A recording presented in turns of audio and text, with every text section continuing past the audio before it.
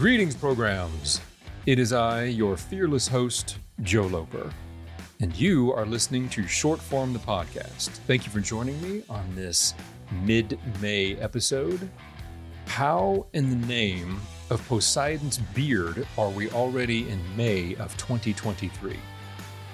That's just craziness. For those of us that grew up in the 80s and watched Back to the Future, it's weird that we're so far past 2015. I don't understand.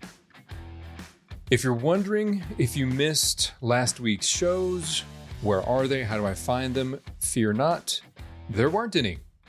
I took the week off to rest and finish up the teaching semester. It was kind of a crazy time, and I just felt it made more sense for me to just take a step back and focus on that. Grades, all the fun things there, and finish up some photography work and whatnot. I'm not a fan of approaching this kind of with very little in the tank because I feel like I miss obvious things, and I don't want to do that when I make these episodes.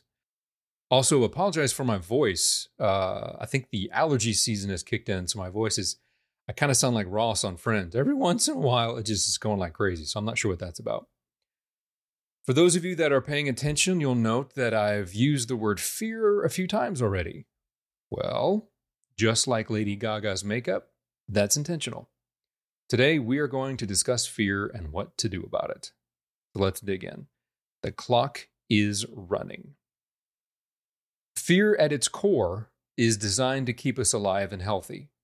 There are certain fears that, humanity has developed over time that are from surviving in the wild, that developed just from being able to navigate a very uncertain world, to our individual fears that are unique to each person, and also community fears based on, the regions where you live.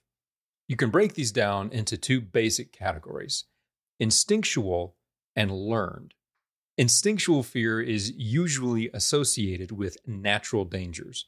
Spiders, snakes, rats, and so on, because, well, one, they're creepy. Two, they can be poisonous and also carry diseases. So it just makes sense for us to have developed a natural, aversion to these little creepy crawlies over millennia. Fear of heights is the natural instinct to not want to fall. So some of these things are just kind of innate. Now, the second type, learned fear or conditioned fear, is based on repeated situations that taught us to be afraid.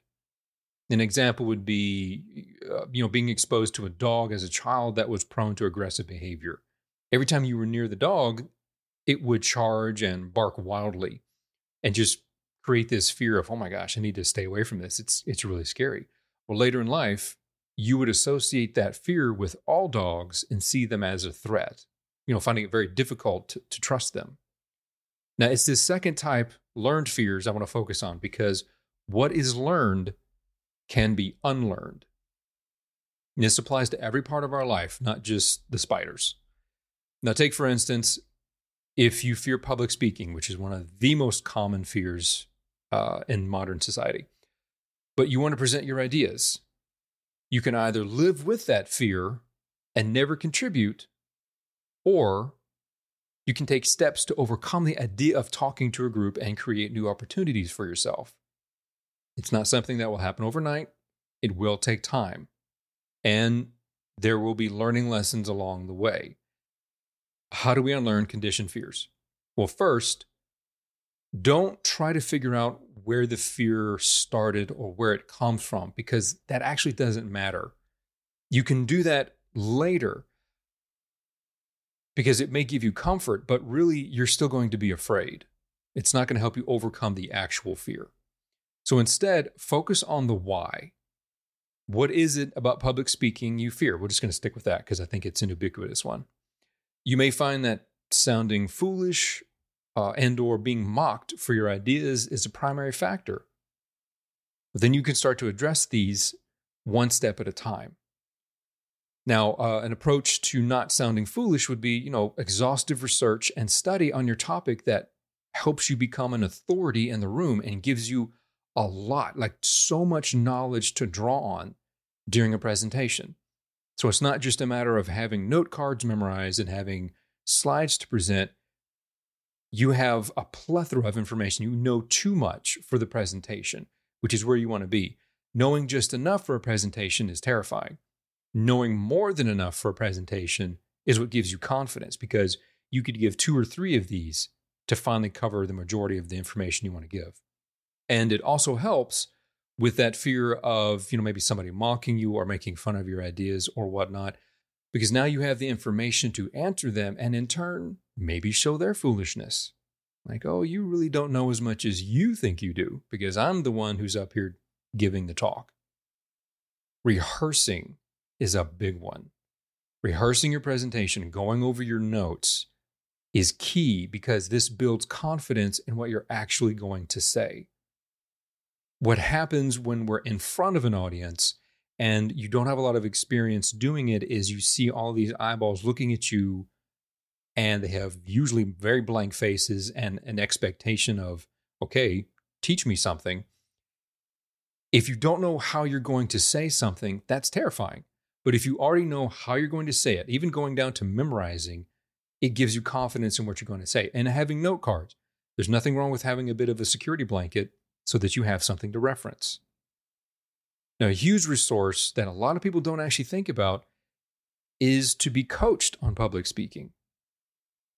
If you watch, this is a big one, if you watch Apple, Google, Microsoft, Samsung, or any of these other big tech companies that give their big yearly reveal, their events that they do every year that, here's our new phones, here's our new tablets, here's our new TVs.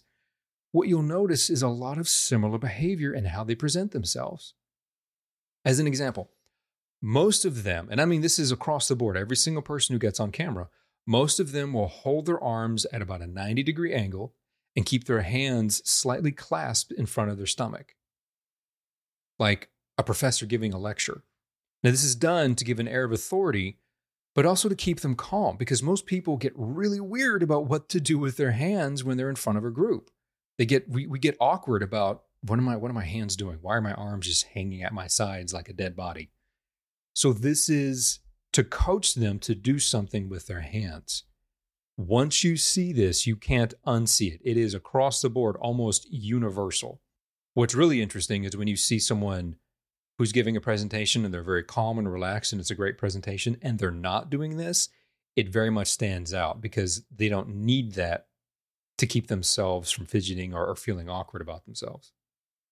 Now, all of this is to say, you have much more control of your fear and anxieties than just living with it, than just accepting, oh, this is just something I'm terrified of. Now, depending on where it comes from and how debilitating it is, that's going to dictate how much progress you can make and how long it will take to make that progress. But the point is, you can overcome.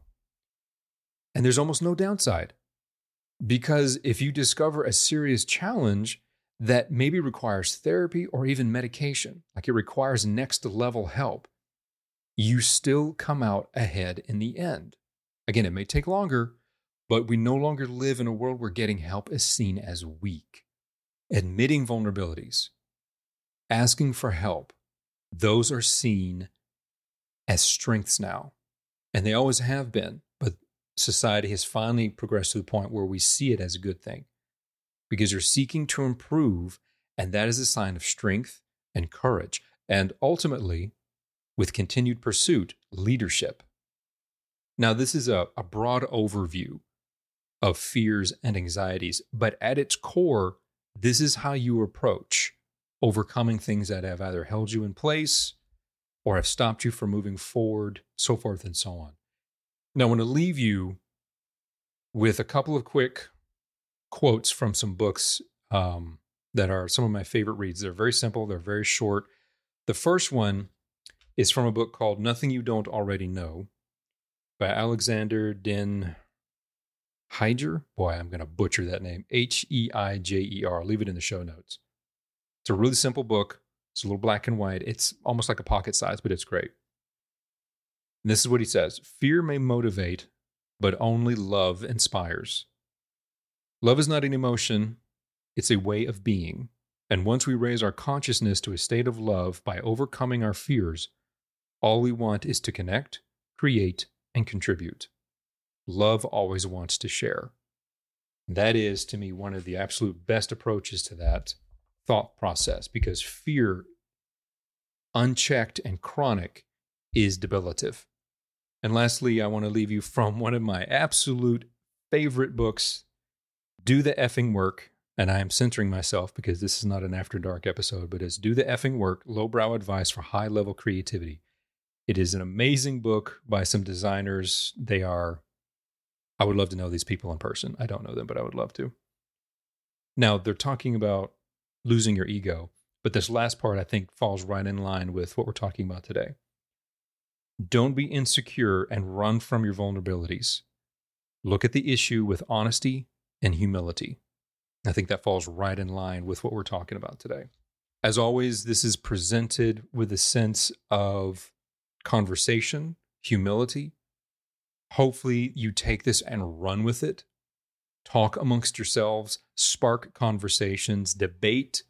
As always, we are trying to increase the level of conversation so that we can become everyday leaders and not everyday existers.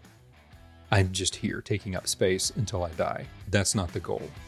The goal is to have impact and to live a life of purpose and to live a life by design. I'm choosing to do this, not I'm forced to do this. Thanks for listening. I hope, as always, that you find this helpful, that this is a way to start your week off. I want you to go out there and kick some booty, take names, chew the bubblegum, do all the things. Know that you are powerful, and know that all limits are self-imposed. Have an awesome week, and I'll catch you guys in the next one.